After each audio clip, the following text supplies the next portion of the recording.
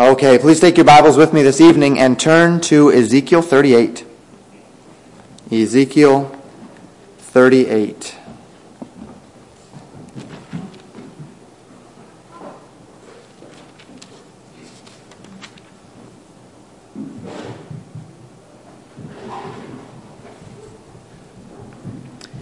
The next three messages in Ezekiel, if I may put it this way, are going to be a tad bit more academic than maybe you're used to. Particularly the next two are very descriptive. It's almost more like an architectural diagram than it is anything else. This message will be a little bit less so, but there's a lot that we need to cover, and I couldn't, in good conscience, not cover it the way the Scriptures do. And so I trust that if it's not your thing, as we get a little more descriptive, a little more academic, maybe a little bit less deep spiritual truths, that you will appreciate the fact that that is where we find ourselves in the Scriptures right now. And that it is indeed as well a means to an end, as we will make spiritual application, and then as we unfold the entirety of what's going on in the text, the spiritual application will really, in many ways, speak for itself. We come to a somewhat unique portion of Scripture in Ezekiel 38 and 39. It's a portion of prophecy which is yet to be fulfilled, and it was given as a part of that final prophecy beginning in Ezekiel 33:21, the day that the city of Jerusalem was smitten. Now there will be one more set of dates, but this is really that final big chunk. And then the next chunk is very unique. As I said, it's almost more architectural than it is scriptural when you read through it, as we're going to be seeing a lot of measurements, walking through a lot of the description of a building. Since the time that Ezekiel began this prophecy, all of the prophecies in Ezekiel 33 through 37 are tied to the same date in history. The 5th day of the 10th month of the 12th year of the captivity. Now this is, you recall, also the day when Ezekiel was allowed to speak again. God had told Ezekiel way back when that he would not be able to speak except when God spoke through him until the day that the city fell. The day that the city fell, 7 years and 2 months after he lost his ability to speak, he was able to speak again. 7 years and 2 months without being able to open his mouth except when God had a message through him. Now within this prophecy so far, and I'm doing a little review because it has been nearly 8 weeks since we've been in Ezekiel.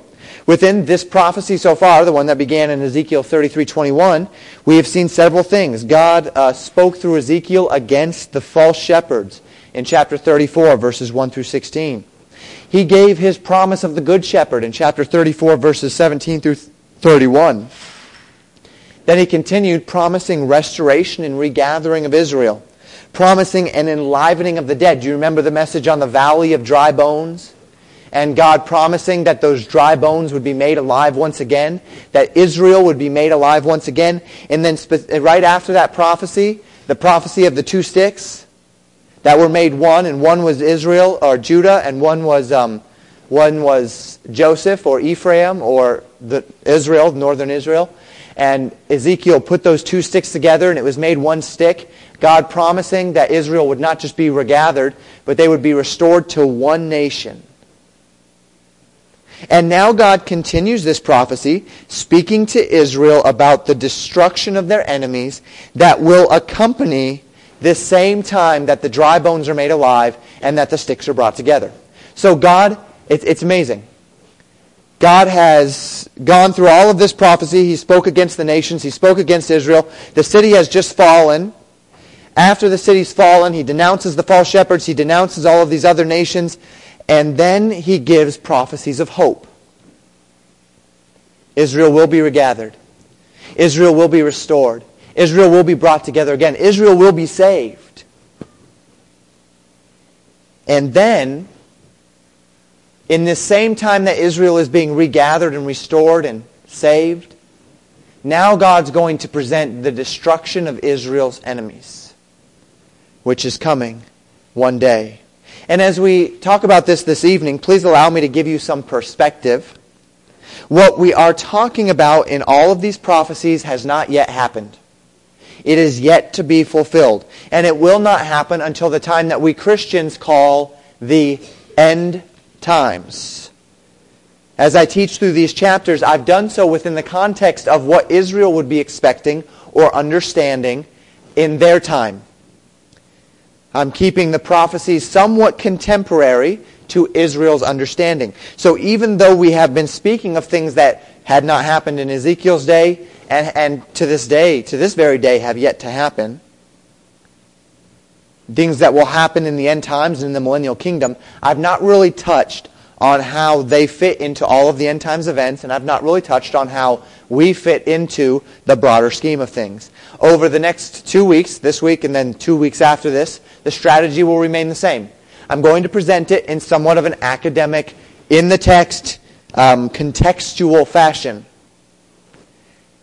So you'll need to bear with that. And then the weeks following, as I've mentioned, we're going to get into prophecy. And as we do this several-week mini-series, we're going to look at all of the biblical teaching on prophecy, on end times and the millennial kingdom. And you'll see just how important Ezekiel's prophecies are to our understanding of what's going to happen. It's not just the book of Revelation, folks, that gives us our understanding of end times events. Ezekiel is an essential piece of what, and Daniel, of course, but Ezekiel is an essential piece of prophetic understanding. And so though you may not be catching all of that flavor in the next 3 weeks, then when we get into the prophecy and the end times teaching, you'll see just how important Ezekiel's words are and Ezekiel's prophecies are to our understanding of end times events, and particularly our understanding of what God is doing in Israel through the end times events. So please don't get too frustrated if I don't put all of the pieces together just yet. Those of you that are well versed in prophecy and are very comfortable with it will see where all of this fits in, and maybe you'll be very comfortable. Those of you who don't necessarily have the best handle on the events of prophecy, this is going to be, you're going to kind of get a taste as I talk about these things, and you're going to be left wanting the whole picture, the big picture. Just know that it's coming. And by God's grace, with all things, we start at the foundation and we build up, as we talked about this morning even.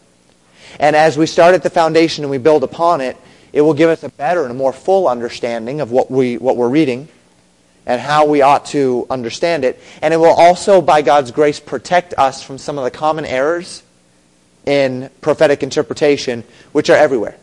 And even if you don't quite agree with me on some of how some things should be interpreted, you'll at least see where I'm coming from as we build from the ground up. And that will be a blessing, I believe, to all of us. So we begin in chapter 38 this evening, and the Scriptures say this. Verses 1 and 2, it says, "The word of the Lord came unto me, saying, Son of man, set thy face against Gog, the land of Magog, the chief prince of Meshech and Tubal, and prophesy against him." We begin this section of Ezekiel's prophecy with a call to speak against a specific person. This person's name is Gog, and he is described as being part of the land of Magog, and a chief prince, which the land of Magog is a chief prince, and he being a chief prince of Meshech and Tubal. Now the question as we get started this evening then is, who is Gog, and what are these lands, Magog, Meshech, and Tubal? Well, the Scriptures are actually fairly silent on this figure, but they are not completely silent on it. We will see, as we speak on the whole prophetic picture in later sermons, that this man Gog comes up, and it would appear from prophecy, again, I'm just wetting your whistle a little bit, that he is a king of the north, probably the king of the north, as we understand the prophecy of Daniel, the king of the north, and he is the king over the land of Magog, the leader of Magog. Now, it is the reason why we are so confident in the fact that Gog and Magog are indeed prophetic is because Gog and Magog do come up again. Now, Babylon comes up in prophecy just as Babylon comes up in a physical sense as well. So we could understand some nearer and farer prophetic interpretations here, and that is quite regular in prophecy. However, Gog and Magog do come up again, and it's in Revelation chapter 20, verses 7 and 8, that we see Gog and Magog come up again. And we see that Magog is described there as the land to which Satan will go after the millennial reign of Christ when he's loosed from the bottomless pit to deceive the nations. Look at it with me, Revelation 20, verses 7 and 8.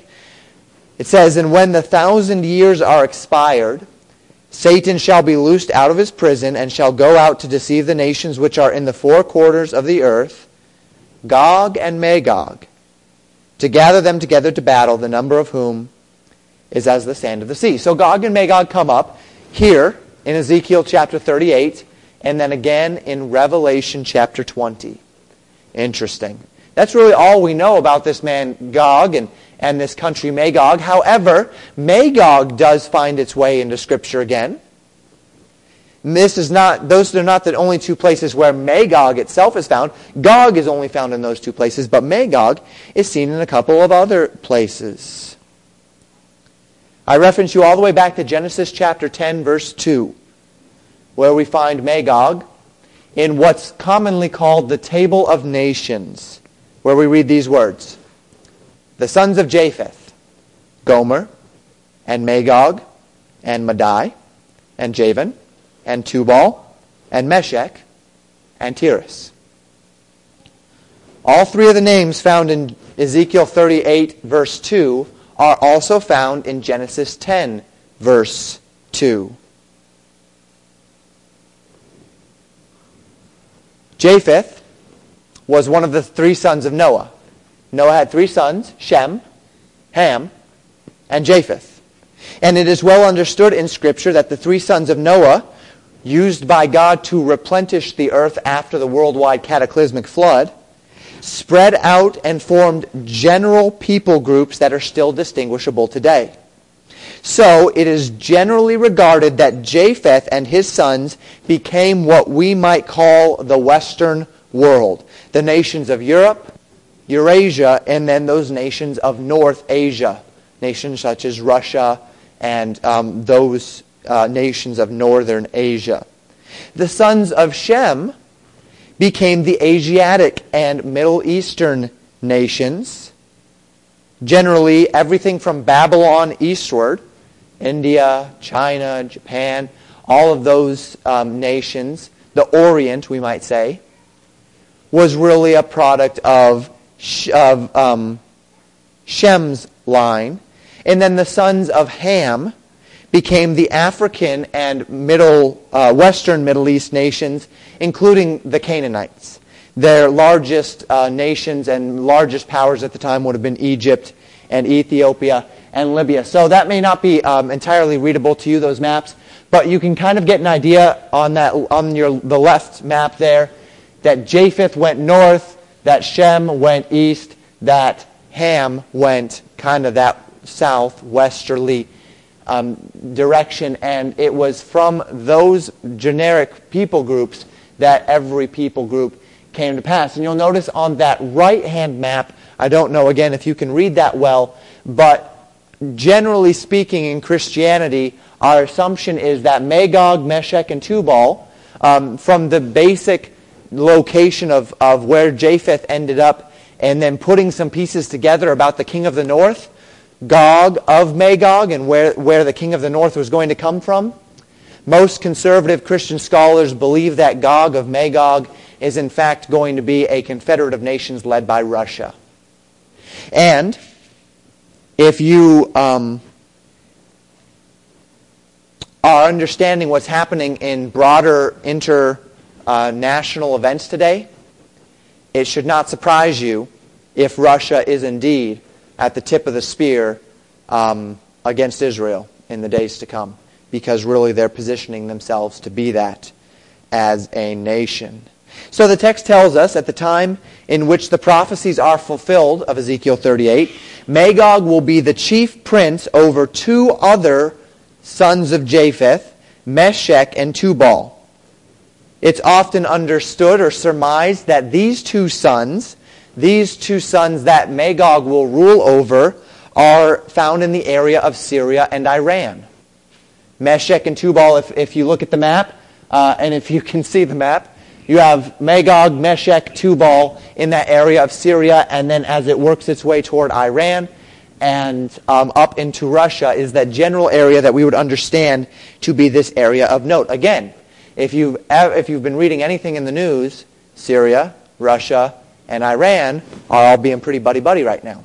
And so this is, if our understanding and study of Scripture is indeed correct, then what we're seeing in history right now is really substantiating our understanding in a pretty amazing way. Verse 3 says this, "Thus saith the Lord God, Behold, I am against thee, O Gog, the chief prince of Meshech and Tubal." Verse 3, the prophecy says that this prophecy is specifically against Gog, the leader of Meshech and Tubal. And the question is, what is it? What is the message that God has for Gog? Well, we see this in verses 4 through 7. God says, "I will turn thee back, put hooks into thy jaws, and I will bring thee forth, and all thine army, horses and horsemen, all of them clothed with all sorts of armor, even a great company with bucklers and shield, all of them handling swords. Persia, Ethiopia, and Libya with them, all of them with shields and helmets.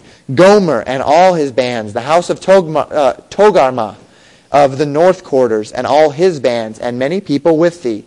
Be thou prepared, and prepare for thyself, thou and all thy company that are assembled unto thee, and be thou a guard unto them." God speaks of many allies of Gog, Magog, Meshech, and Tubal here. The King James has given, for the most part, their more modern names, the ones that we know definitively. Persia is Pharis, Ethiopia is Cush, Libya is Phut. They give the more well-known names to us here. Those would be the generalized nations, Persia, Ethiopia, and Libya, where we see them today. And these three nations, Phut, Cush, and Phares, are all children of Ham. So we have seen the children of Japheth, Magog, Meshech, and Tubal, and they are allied with children of Ham, Phares, Cush, and Phut, what we would know today as Persia, Ethiopia, and Libya, coming together against the descendants of against the descendants of Shem, the child that was blessed in Noah's day, and that would be the descendants of Israel. And what God promises to do is to put a hook in the jaws of Gog, the leader of this confederacy, and to lead him toward a battle. But more than just a battle, it's really more of an invasion of God's very people, Israel. And this is what God says in verses 8 through 13. Look at it with me. "After many days thou shalt be visited. In the latter years thou shalt come into the land that is brought back from the sword, and is gathered out of many people against the mountains of Israel, which have been always waste. But it is brought forth out of the nations, and they shall dwell safely, all of them." So we see God describing a time, and he calls this time the latter years. When you read those years in the Scriptures, particularly in the prophetic books, the idea of the latter years, you should be thinking end times.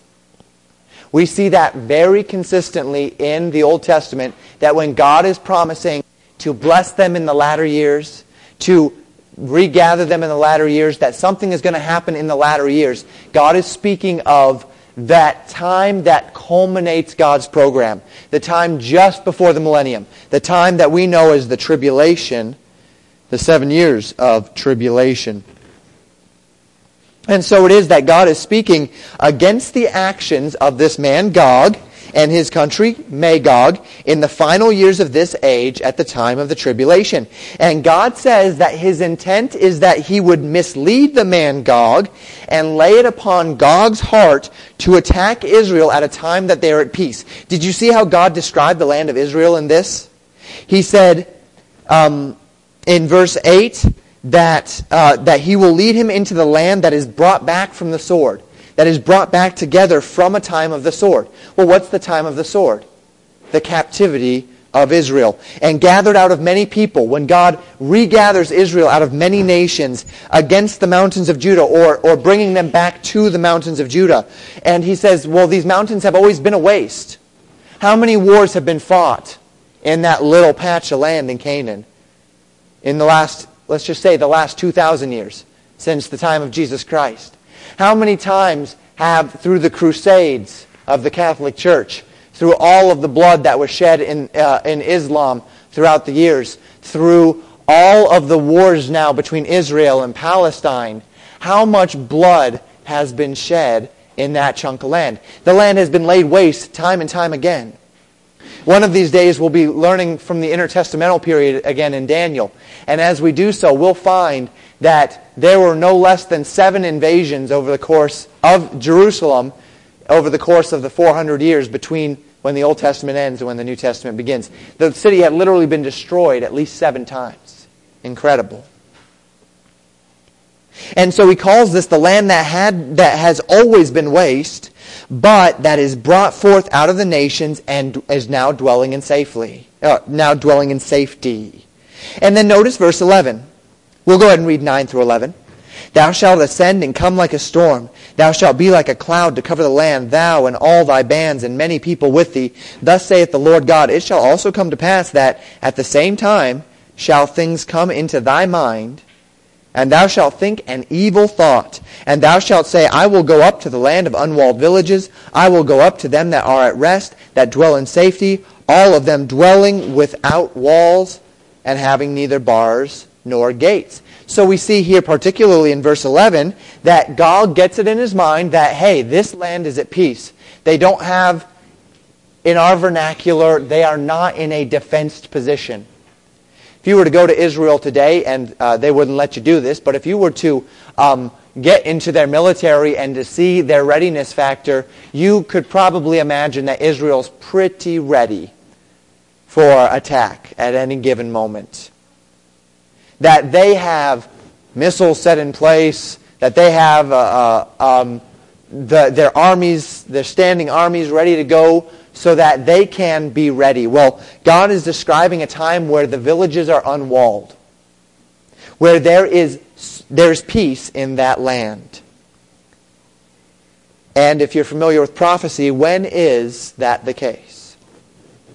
Well, prophecy tells us that one of the first things that's going to happen during the 7 years of tribulation is that this man, who will later be revealed to be a man known as Antichrist, will create a peace accord, a 7-year peace accord with Israel. We will presume that this peace accord, a part of this peace accord, will be the ability for Israel to rebuild the temple in Jerusalem. And we can assume that because by 3.5 years into the tribulation, the temple is up. And so we see all of these things coming to pass. Right now, there is a Muslim place of worship on the Temple Mount.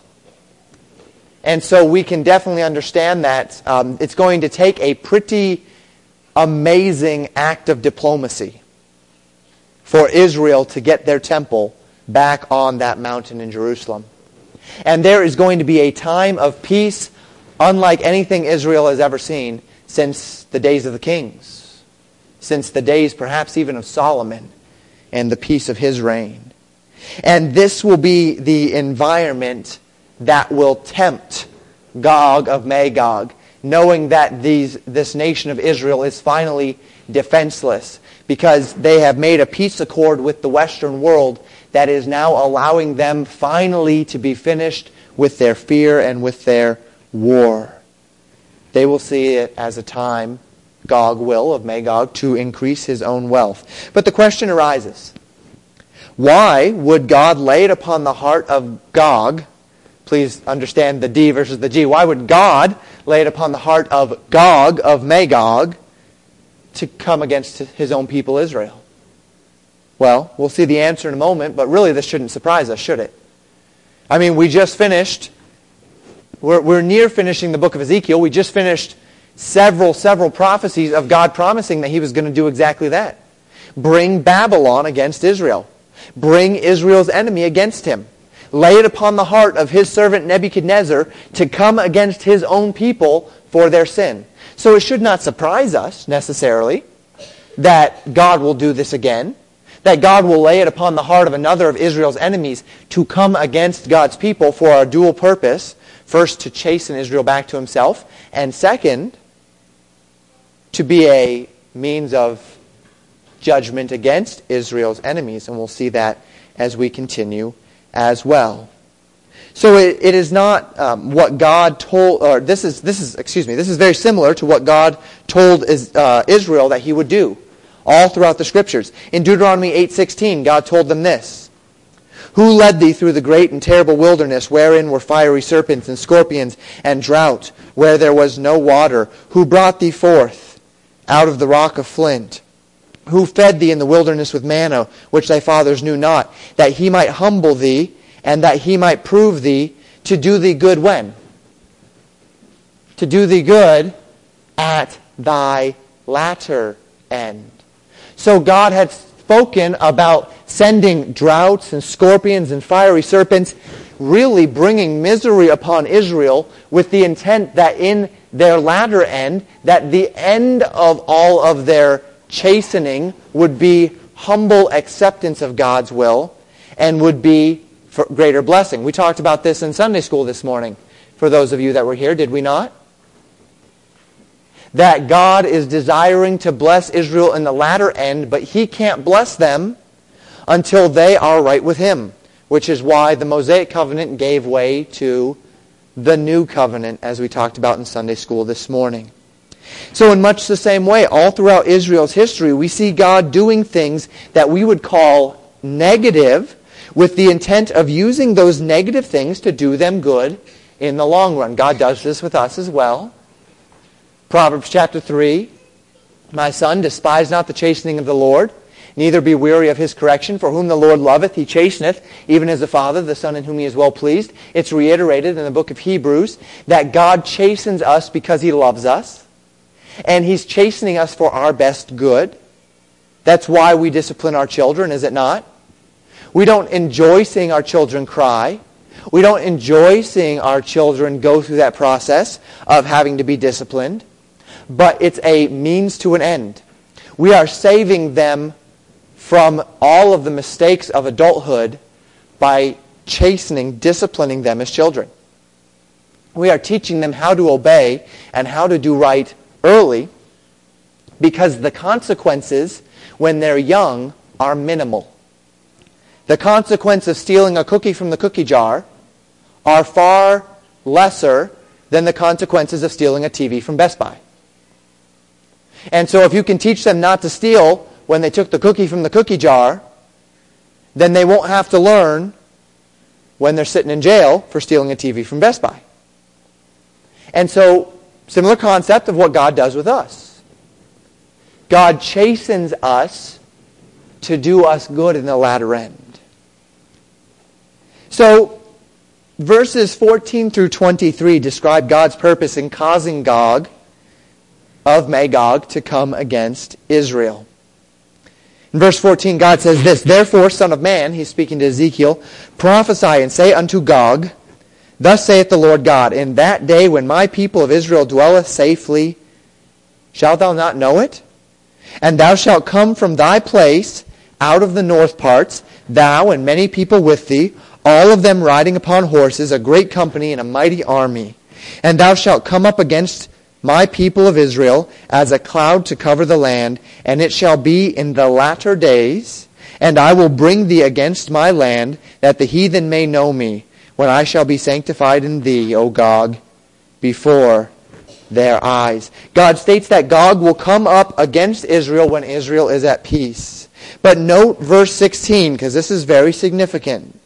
God tells them in the latter days he will bring Gog of Magog against the land of Israel, at which point, notice, God says, I will bring thee, the next line, I shall be sanctified in thee, O Gog, before their eyes. God is bringing Gog against Israel in order that God may be sanctified, that God may be set apart in the eyes of Israel through them. God is going to use Gog and Magog and this confederacy to set himself up in the eyes of Israel, to glorify himself in the eyes of his nation. They're going to be a tool in the hand of God for God's glory. So God is going to use Gog of Magog's wickedness and violence as a part of the whole event known as the tribulation of those days, which will draw Israel to their Redeemer once and for all. We continue reading in verses 17 and following. Thus saith the Lord God, Art thou he of whom I have spoken in old time by my servants, the prophets of Israel, which prophesied in those days many years that I would bring thee against them? And it shall come to pass at the same time when Gog shall come against the land of Israel, saith the Lord, that my fury shall come up in my face. For in my jealousy and in the fire of my wrath have I spoken. Surely in that day there shall be a great shaking in the land of Israel, so that the fishes of the sea and the fowls of the heaven and the beasts of the field and all the creeping things that creep upon the earth and all the men that are upon the face of the earth shall shake at my presence, and the mountains shall be thrown down, and the steep places shall fall, and every wall shall fall to the ground, and I will call for a sword against him throughout all my mountains, saith the Lord God. Every man's sword shall be against his brother, and I will plead against him with pestilence and with blood.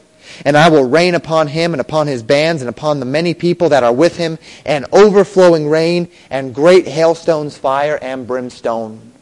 You can go to several other prophecies in Scripture and find that the king of the north will in fact be met with hail of fire and brimstone for his attempt to destroy Israel. That God himself will redeem Israel from the wickedness and the attack of Gog and Magog, and amazingly, guess who's going to take the credit for this victory over Gog of Magog? A man named Antichrist.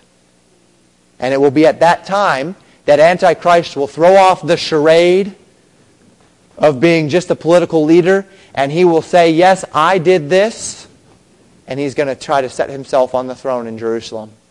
And that's when Israel's going to say, oh no, we've been deceived. It's going to be the beginning of their call back to their Messiah, Jesus Christ. We'll get into that in the next after we're finished with the book of Ezekiel. God says that this man that is the man that has been spoken of in times past by the prophets, the man used by God against Israel. Now, as we say this, it sounds very familiar. It sounds like the way God used Nebuchadnezzar of Babylon. Gog of Magog will be used in a very similar way, just like Nebuchadnezzar had been used to chasten Israel, but this time things will end very differently. Whereas Nebuchadnezzar went back to Babylon and spent many years ruling and reigning, and in fact, if we take the book of Daniel at face value, most likely Nebuchadnezzar became a believer in God. Gog of Magog will not be such. Verse 17 says that Gog is the man that God has spoken of in old time by his servant the prophets. Can we trace this? Well, yes and no. Of course, we don't see any references to Gog in the Old Testament outside of this. However, we can recognize that Gog of Magog is found at the time of the tribulation. He's also found 1,000 years later at the end of the millennium, right? We saw Revelation 20. Gog of Magog is at the end of the millennium. We see at the beginning the king of the north, who we believe to be Gog of Magog as well, as he's described here in Ezekiel chapter 38. We see this to be a time where Gog of Magog is in existence as well. If that is the case, if we are understanding this properly, then Gog of Magog is not so much an individual as much as it is a representation of the nations that are against Israel and his leader, in much the same way we would see God speak of leaders and the nations in other prophecies of Scripture. So that might be the case. That is what God is speaking of. Or it might be the case that God had spoken through some of the prophets that did not necessarily write down their words. Or it might be the case that if we are speaking generally here, well, the Psalms speak of the wicked men that will rise against God only to be thrown down. The book of Joel speaks of the day of Armageddon when the kings of the earth will rise against God and will be thrown down. Isaiah often speaks of wicked men who will rise against God and Israel in the last days and be thrown down. So Gog of Magog might have been referenced in a more generalized sense in Isaiah, in Joel, in the Psalms, and such. We can't really know for sure. However, God does say, I've spoken to you of this man before.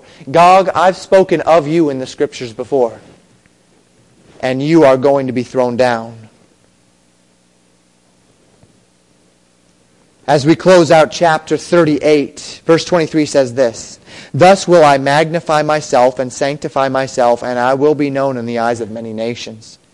And they shall know that I am the Lord. Through the destruction of Gog and the regathering of Israel, both Israel and the nations will know that Jehovah is God. And this is the purpose. This is why God is bringing Gog of Magog against Israel. This is why everything of happening in the tribulation is happening. It's happening that the nations, including Israel, would know that God is God. Would know that Christ is God's Messiah. On that day there will be no debate about origins. On that day there will be no debate about philosophy. On that day everyone will know that Jehovah is God. They're not going to sit down and try to debate it. It's going to be as clear as day. As we continue into chapter 39, look with me in verse 1. Therefore, thou son of man, prophesy against Gog, and say, Thus saith the Lord God, Behold, I am against thee, O Gog, and the chief prince of Meshech and Tubal. And I will turn thee back, and leave but the sixth part of thee. And I will cause thee to come up from the north parts, and I will bring thee upon the mountains of Israel. And I will smite thy bow out of thy left hand, and I will cause thine arrows to fall out of thy right hand. Thou shalt fall upon the mountains of Israel, thou and all thy bands, and all the people that is with thee. And I will give unto thee the ravenous birds of every sort, and to the beasts of the field. Give thee unto the ravenous birds of every sort, and to the beasts of the field to be devoured. Thou shalt fall upon the open field, for I have spoken it, saith the Lord God. And I will send a fire on Magog, and among them that dwell carelessly in the isles, and they shall know that I am the Lord. So will I make my holy name known in the midst of my people Israel, and I will not let them pollute my holy name any more. And the heathen shall know that I am the Lord, the Holy One of Israel. God describes a situation where Gog is compelled to go against Israel, and then God will destroy a sixth of his military. At the same time, God will cause a fire to fall upon Magog, his homeland, destroying 1/6 portion of that which they will return unto. And he states that the corpses of this army will then be devoured by the birds and the beasts. And in doing so, verse 7 tells us, God will make his name known in Israel and among the heathen. And this is the point, folks. That Israel would turn to God through Christ, and that the heathen would know God to be God and be glorified. We continue in verses 8 through 16 as we hasten on. God says, Behold, it is come, and it is done, saith the Lord God. This is the day whereof I have spoken. And they that dwell in the cities of Israel shall go forth, and shall set on fire, and burn the weapons, both of the shields, and of the bucklers, and the bows, and the arrows, and the handstaves, and the spears, and they shall burn them with fire 7 years. So that they shall take no wood out of the field, neither cut down any of the forests. For they shall burn the weapons with fire, and they shall spoil those that spoiled them, and rob those that robbed them, saith the Lord God. And it shall come to pass in that day that I will give unto Gog a place there of the graves in Israel, and it shall stop the noses of the passengers, and there shall they bury Gog and all his multitude, and they shall call it the valley of Hamon-Gog. And 7 months shall the house of Israel be burying of them, that they may cleanse the land. Yea, all of the people of the land shall bury them, and it shall be to them a renown the day that I shall be glorified, saith the Lord God. And they shall sever out men of continual employment, passing through the land to bury with the passengers those that remain upon the face of the earth, to cleanse it after the end of the 7 months shall they search. And the passengers that shall pass through the land, when any seeth a man's bone, Then shall he set up a sign by it till the buriers have buried in the valley of Hamon-Gog. And also the name of the city shall be Hamonah. Thus shall they cleanse the land. In verse 8, God declares that his decree has gone forth. The promise is made. It will be fulfilled. Literally, we are witnessing God's official decree against Gog of Magog and his allies. And notice how he describes their destruction. So many of them shall die that it will take 7 years for Israel to burn all of the weapons, the wood of their weapons. Literally, they won't have to cut down a tree for firewood for 7 years. There will be so much wood on the ground from the weapons and all of the things of war. You say, well, we're kind of past the wooden weapon age, Pastor. What is this talking about here? It's a good question. We don't really know. But can I take a stab? If Antichrist can have such political influence that Israel can end up back in its land, might it be that to some degree or another there will be a great disarmament in the world? Where, in manner of speaking, as Antichrist is indeed trying to be what Christ is, that he will call upon men to take all of their swords and hammer them into plowshares, which of course is a symbol in our day of communism, as well as that of the millennium, because Satan is trying to emulate the kingdom of God in his own kingdom. So none of that should surprise us. Would it not surprise us that the Antichrist would broker a tremendous disarmament, particularly of nations that aren't a part of their confederacy, which Gog and Magog and all of that would not be, as they come against Israel while Antichrist has a peace accord with Israel? So could it not be that the only thing they would have at their disposal might be actually going back to wooden weapons of old? Might actually be going back to a lesser technology in order to form the means by which to come against Israel? Israel has, there's going to be a time of peace. They may not have any weapons themselves anymore. The disarmament may be almost worldwide. In which case, wooden weapons would suffice Gog and his purpose. That's my theory.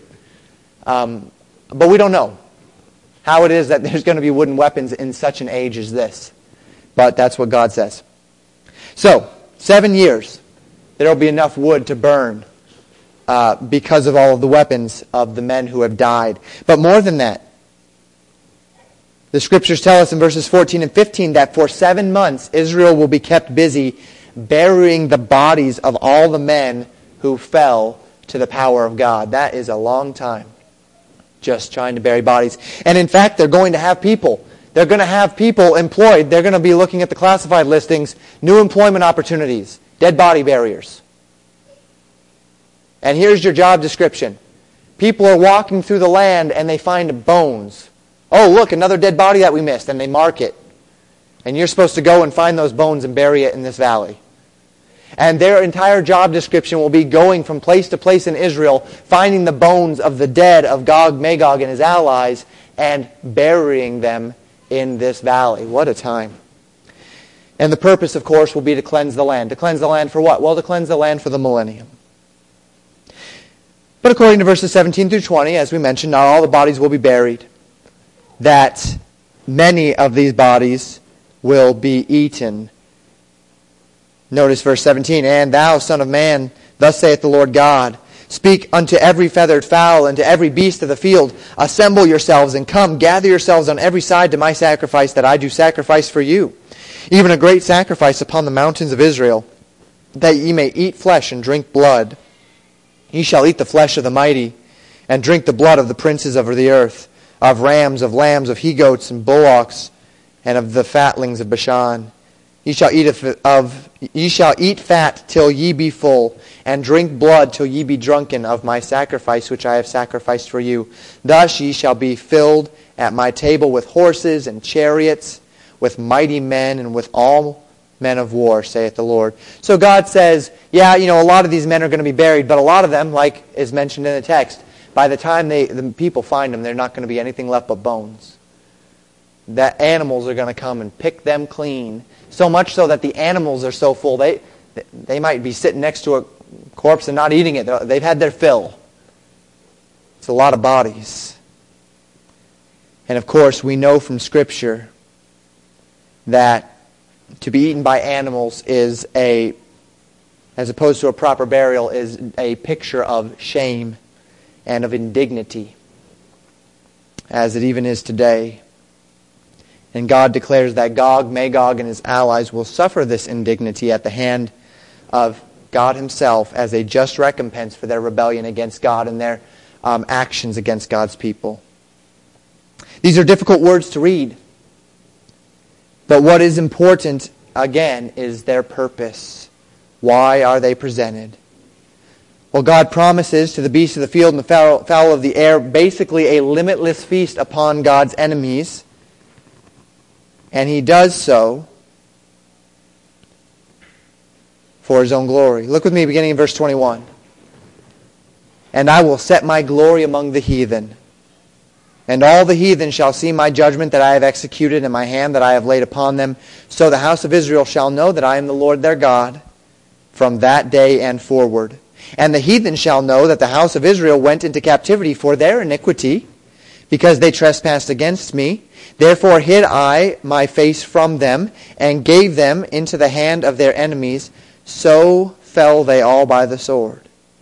According to their uncleanness and according to their transgression have I done unto them, and hid my face from them. Therefore thus saith the Lord God, now will I bring again the captivity of Jacob, and have mercy upon the whole house of Israel, and will be jealous for my holy name. After that they have borne their shame, and all their trespasses whereby they have trespassed against me, when they dwelt safely in their land, and none made them afraid. When I have brought them again from the people, and gathered them out of their enemies' lands, and am sanctified in them in the sight of many nations, then shall they know that I am the Lord their God, which caused them to be led into captivity among the heathen. But I have gathered them unto their own land, and have left none of them any more there. Neither will I hide my face any more from them, for I have poured out my Spirit upon the house of Israel, saith the Lord God. That's the promise. That you think that this man, Antichrist, is going to give you peace. It's going to be a false peace. I'm going to bring you real peace. You think you've got it all together through the law. It's a false devotion. It's idolatry. The real law, the real devotion to God is going to come the day I pour out my Spirit upon you. All the promises of God will be fulfilled. God's faithfulness will be returned to Jacob. Notice He doesn't just say Israel there. He says Jacob, the physical descendants of Abraham, not just the spiritual, as some people would try to allegorize this. And with that in place, and within this summary in verses 21 through 29, I'd like us to find our three applications this evening. Application number one, as we close this message, there's much we can draw from it, though it has been a little bit more academic. But let's apply. Number one, folks, God's glory is above all. God's glory is above all. The first thing that we must understand today is that God is high. Not that He is positionally high, for we know that God is a spirit and does not dwell in temples made with hands. We recognize that our attempts to give God position, thinking of Him as being above us in a manner, in a physical sense, is simply the consequence of us as finite creatures trying to wrap our mind and define an infinite Creator. Yet it is no less true that God is high, infinitely high above all that He has made. You are not like God. You are not like God in goodness. You are not like God in power. You are not like God in understanding. He's nothing like you. You are nothing like Him. He is so high above you, you can't understand it. None of us can. You can no more attain unto God than a mouse can attain unto a lion. A mouse can think he's a lion, but there's a pretty big difference between a mouse and a lion. There are plenty of men out there that think they're God, but they're nothing like God. There are many men out there that think they understand God, but they can't understand God. How does the finite understand the infinite? How does that which had a beginning and an end understand the endless? We can't. Try to think about eternity sometime. Try to wrap your mind around forever. You can't do it. You can't understand forever. Our entire existence is based on finity, on finiteness. We can't understand infinity. We can't fathom forever. There's got to be a beginning. There's got to be an end. Forever? God had to have a beginning. Everything has a beginning. Well, God didn't. God is. What do you mean God didn't have? I don't know. I can't understand it because I had a beginning. But it's true, nonetheless. We call God Father. We call God friend. We call Him our companion. In our finite minds, we see God carrying us through our hard times, holding our hand in the darkness. We know Him to be a personal God and a God who cares for us and a God that loves us. I do indeed love that poem, Footprints in the Sand. It's a very popular poem in years gone by. I haven't seen it very much recently. I don't go into a lot of Christian bookstores. Maybe it's still around in there. But that poem, that little Footprints in the Sand poem that I had on many things growing up, and it speaks in the end there of the man seeing only one set of footprints, and God says, that's the time I carried you. And we see God in this way because we know Him to be a personal God, and we add these personal touches of understanding so that we can understand our God a little bit. But the fact that God is a personal God makes Him no more high, makes Him no more glorious. Yes, He is our friend, but God forbid that our familiarity with God would breed a disrespect for His awesomeness. God forbid that the fact that we do call God our friend and we have access to Him, that we can come boldly through the blood of Jesus Christ, and we think of God as that companion and that one who loves us and that one who sees us through the hard times would cause us to have a minimalistic idea of exactly how much higher He is than us. Yes, God is a friend to us. Yes, God is a companion, but He's not like your friend down the street. He's not like the one that you pick up the phone and talk to. He is infinite God. The glory of God is above all. God forbid that our love for God would erode our fear of God. God forbid that our God's compassion and goodness toward us would overshadow His majesty and cause us to see Him as we would see our best friend or a parent or a sibling, and not to see Him as God, very God.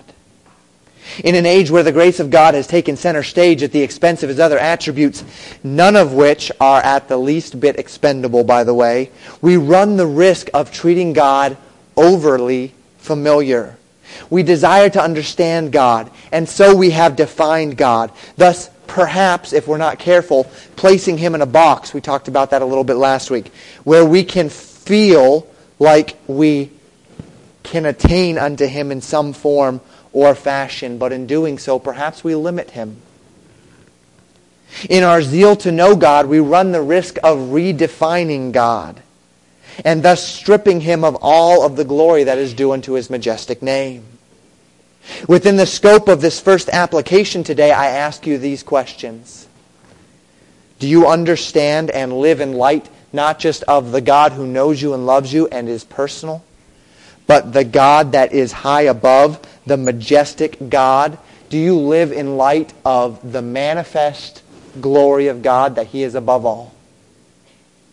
Or has God become so familiar to you that you have lost your fear of Him?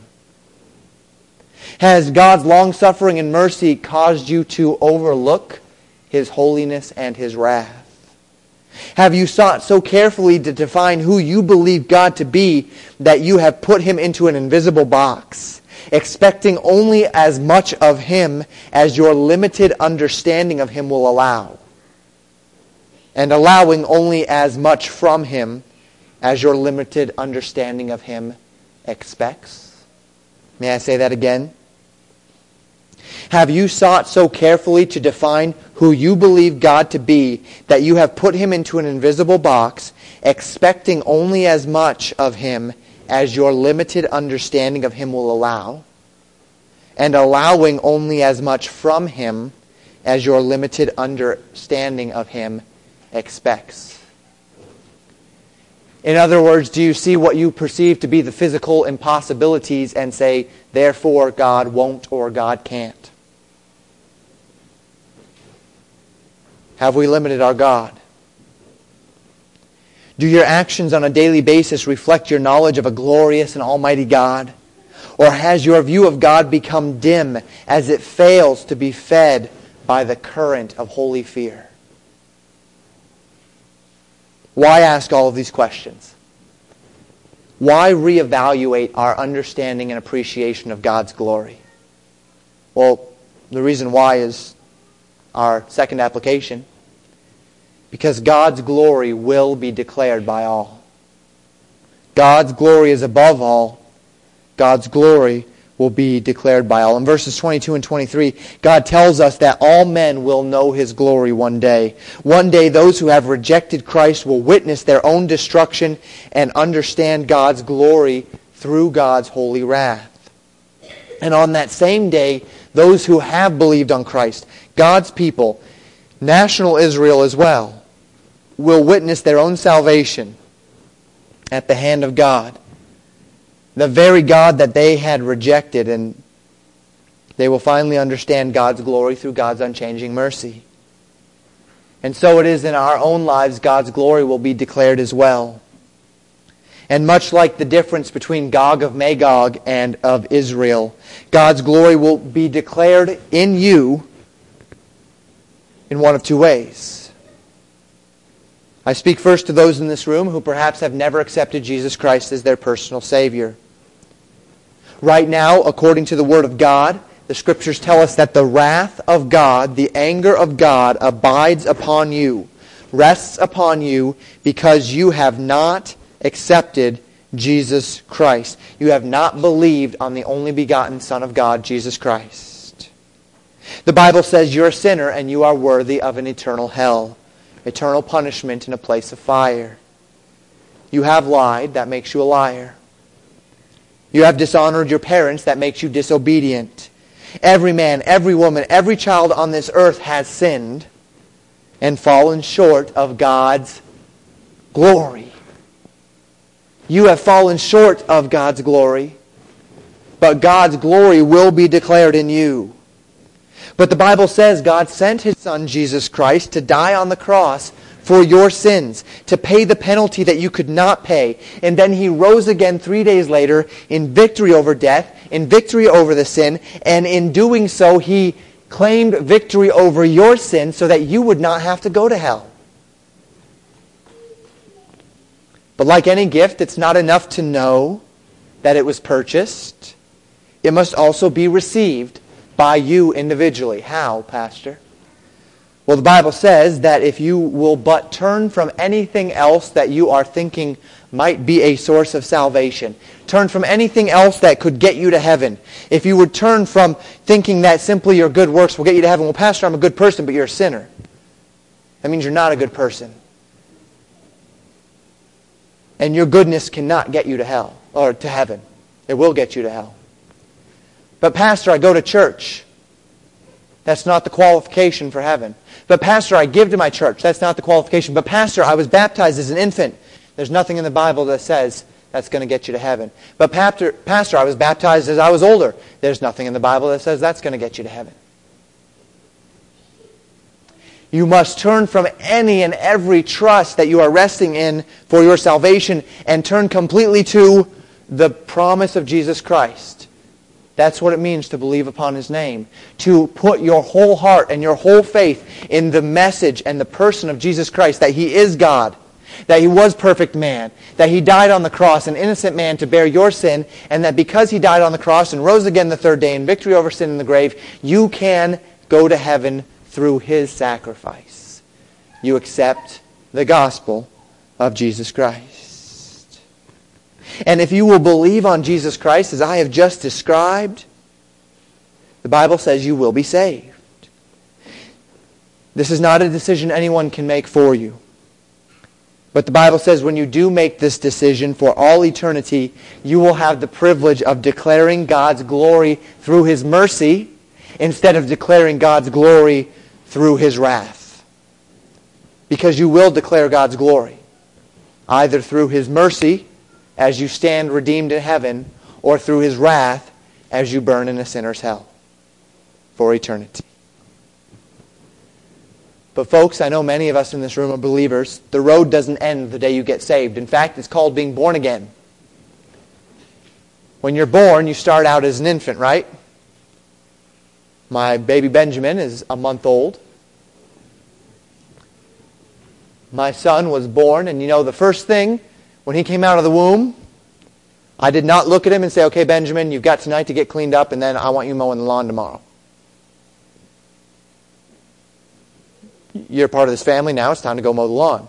I didn't say that. He's a baby. He has to grow. At the same time, I didn't say, oh, look, okay, he's born. That means we have fulfilled our purpose. All done. We had our baby, right? It's not the end of a thing when someone's born. It's the beginning of a thing. It's the same thing in our Christian life. When you were born, that wasn't the end result. That wasn't the end. God didn't look at you and say, oh, I've got a new child in the family. Okay, we're all done now.